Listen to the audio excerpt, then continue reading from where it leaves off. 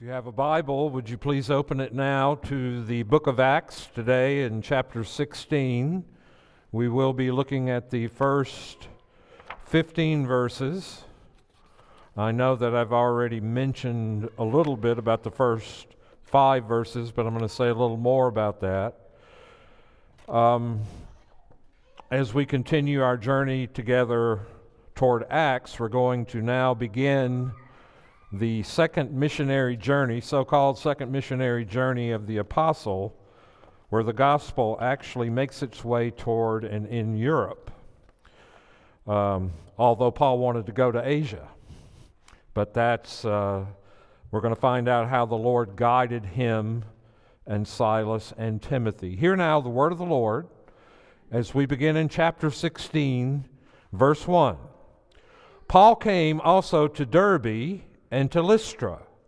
A disciple was there named Timothy, the son of a Jewish woman who was a believer, but his father was a Greek.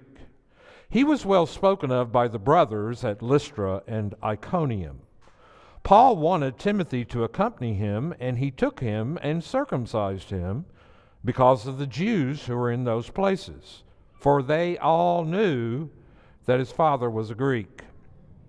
As they went on their way through the cities, they delivered to them for observance the decisions that had been reached by the apostles and elders who were in Jerusalem. So the churches were strengthened, and they went through the region of Phrygia and Galatia in Asia. And when they had come up to Mysia, they attempted to allow them. So passing by Mysia, they went down to Troas, and standing there, urging him and saying, "Come over to Macedonia and help." We sought, notice the change in the pronoun here, to we, the team and part of the journey. Immediately we sought to go on into Macedonia. So setting sail from Troas, we made a direct voyage, and from there to Philippi, which is the leading city of the district. In this city some days. And on the Sabbath day, we went outside the gate to the riverside who had come together. One who heard us was a woman named Elizabeth, who was a worshiper of God. The Lord opened her heart. She was baptized, and her household as well. She urged us, saying, and she prevailed upon us. This is that you would prepare and open our hearts to receive the seed, the living seed. The word may work in us that which is well-pleasing in your sight. We pray for those who do not, so that they might receive it and welcome it. And we pray that you here at Spring Meadows, and we pray in Jesus' name, amen. There are 3 things I want to call your attention to. First, they pick up a new helper, respond to a cry of help from Troas, and number 3, God opens a business known today from this text. Paul's intention for this second missionary and strengthen the churches established on his first missionary journey. Second chapter of the book of 1 Thessalonians, you will see one of the most beautiful pictures who had responded to his ministry, who were under his care. And so he found him a much more extensive mission plan.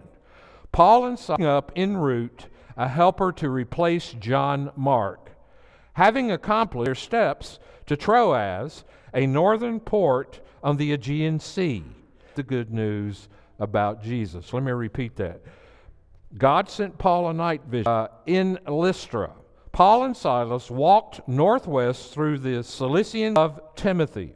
Timothy would become the helper and assistant that told him to take wine for his stomach, and his natural timidity, Timothy can 2 Thessalonians and Philemon. In fact, the fact that believers that wasn't neat and clean and seemed to be very messy, God provided for him. There was a Greek. And rabbis discourage such mixed marriages. Children of Christian and pagan marriages are also set apart in the kingdom as an uncircumcised Jew in disobedience to these willing to live as a Jew observing the law. So Paul adults need not become Jews, so Jews do not have to act like Gentiles to believe. The rumor that Paul discouraged Jews from circumcising their sons was starting Gentile freedom from circumcision, but also summoning Gentiles. Thus Paul strengthened the Gentile brothers' faith as he planned, and the church. Something else happens. A cry for help is heard from Troas. His messengers, Paul, Silas, and Timothy, had planned after revisis. The Holy Spirit, however, forbade or prevented that. Macedonia, Achaia, and Asia. Here we see how very clear capital and planting churches within it. This is often, as we said earlier, Thessalonica and Berea. Another important background, Paul's companions. This company is called they up until 16. The next few passages are eyewitness accounts of what happened. It was guiding them either away from certain provinces or moving them toward them. It can be seen from a glance of the map that Paul's company or Bithynia, which are all just north of that particular area, that would have made the Holy Spirit actually kept them from preaching, but they were muzzled from saying or doing anything that would qualify. Speaks through revelation to an individual. Other times, lead the group to a conclusion, not through group debate, but rather through group, which Luke attributes to the providential plan of the Spirit, or through inward circumstances, the Holy Spirit in other parts of the book of Acts. However, it's reasonable to conclude. Notes it, and he describes it for us. But finally, Paul has a long time sending us only no's without any yeses at all. And when we are, sometimes we can feel like God has abandoned us. Guidance as a yes. When you are seeking the will of God, the books of 1st and 2nd Thessalonians, 1st and 2nd Corinthians, or the book of up with them. So in summary, God's guidance is negative, always entails wrestling with the evidence and using your mind. Batso, symbibatso, which means literally to put the pieces, spread them out on the table. Of course, you have the picture on the box. You can usually get the boundaries. Activity. These verses show us probably taking together. God's guidance is rational, as in every case the verbs are plural. The Holy Spirit would not let them in, and we counselors, there is safety. The book of Proverbs tells us there's wisdom. Like, where's God in all this? I mean, it's been a long time my heart has desired. Only knows. Sometimes He doesn't tell us right away. An extremely long way by an extremely circuitous verts. Imagine their perplexity. Surely you and I can relate to this. It is like a mountainous road on which you often labor hard. Doubly journey here. Back in, 1988, 89, 90. And so we're pedaling along and we're doing okay and sticking our arm in the water to see it's really. And I turn around and say to her, paddle, help. She's paddling the wrong way. Time and the energy and the effort, and you don't see the fruit, and you don't see anything happening. Big picture, and you see how much progress you have made and where you are going. Life. You know, I've run into people who were stumped about God's will and just struggling and struggling. What a friend said to me one day, he said, you ain't the only person on God's agenda. And fall in place before you fall in place. And so there it was. Another church, except Pam told me that if I went to plant a church in Colorado, I would do it alone. I said, I really need a place where I can just occupy the pulpit with a staff and preach, but that he originally planted.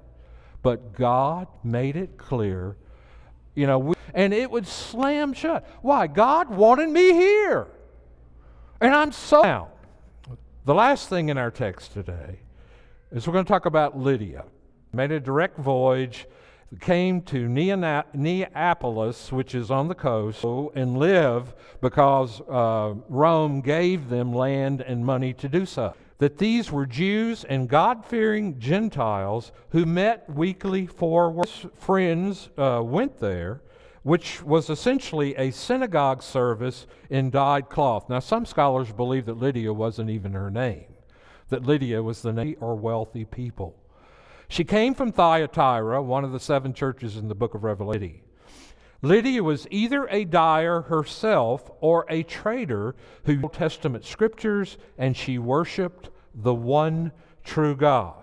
But this was a woman named Lydia from the city of Thyatira, a seller of purple, who listened to what was spoken by Paul. On the one hand, nor Lydia's heart were capable in and of themselves of making any response was only possible because God opened her heart. Without that intervention, then hearts are closed and the speaker's words are ineffective against the. Over to Ephesians chapter 4, beginning in verse 17, I want you to see the opens them. And this is probably one of the clearest passages about it.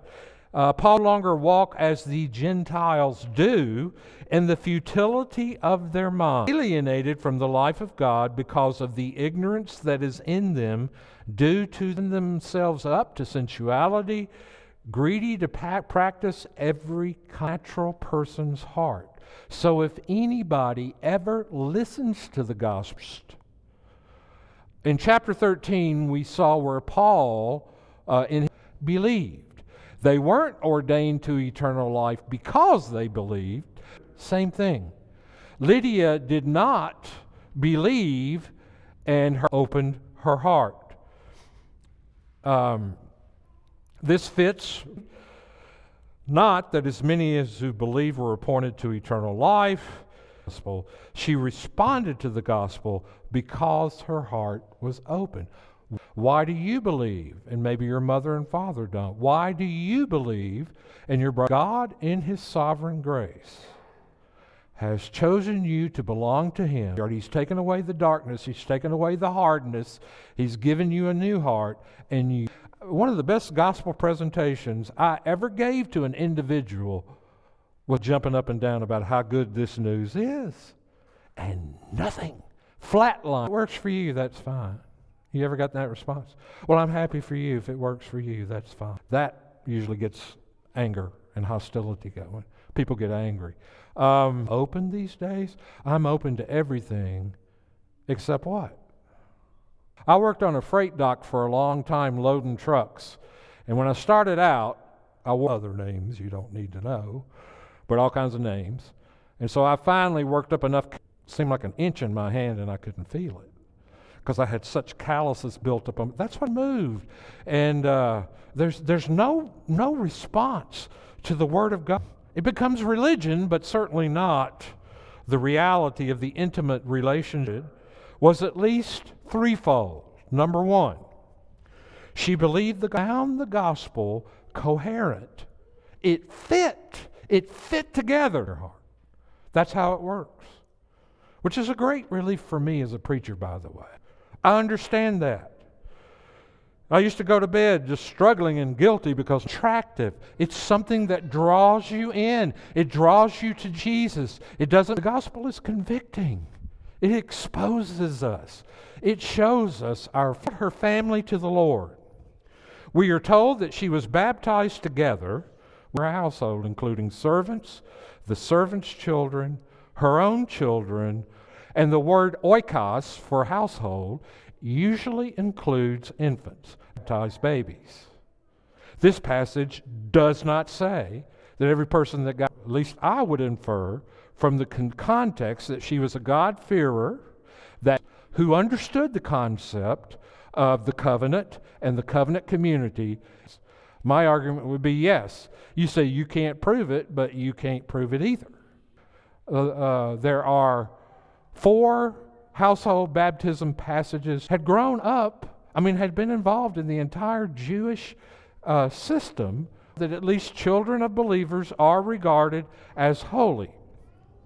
The text certainly meant that her servants and her children And the word also may mean, though we cannot be sure, that she led other adults in her household home a ministry center. This is great evidence of her conversion. See Paul later on, after he gets arrested, coming back to Lydia's home. It's for her to do ministry. And so when somebody genuinely believes and hears the gospel about ministry and reaching out to others that don't know the gospel, and so they transform, he did. And so what a glorious thing.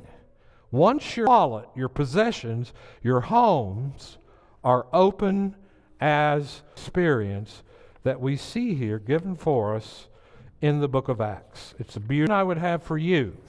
Has that happened to you? Has the faith? She was baptized, as were members of her household, both servants and other dependents. She insisted on opening her home to Paul and his co-workers. By accepting her hospitality, they showed their acceptance of Lydia herself as a believing sister, just as Jesus' dining with outcasts signified the Father's welcome. When we hear God's gracious welcome home, we respond by opening our homes to others. Let us pray. Our gracious God and Father, we thank you for the truth that we have witnessed today by reading the Scriptures and hearing the gospel of the beautiful conversion of someone like Lydia, of the mysterious and yet efficacious guidance you give to your people, and the passion for ministry that you gift people with to serve you. Father, we pray that you would stir in us this truth today. Make it work in us. Make it question ourselves. Make us repent because of what we've heard today. Make us believe because of what we've heard today. And this we pray in Christ's name. Amen.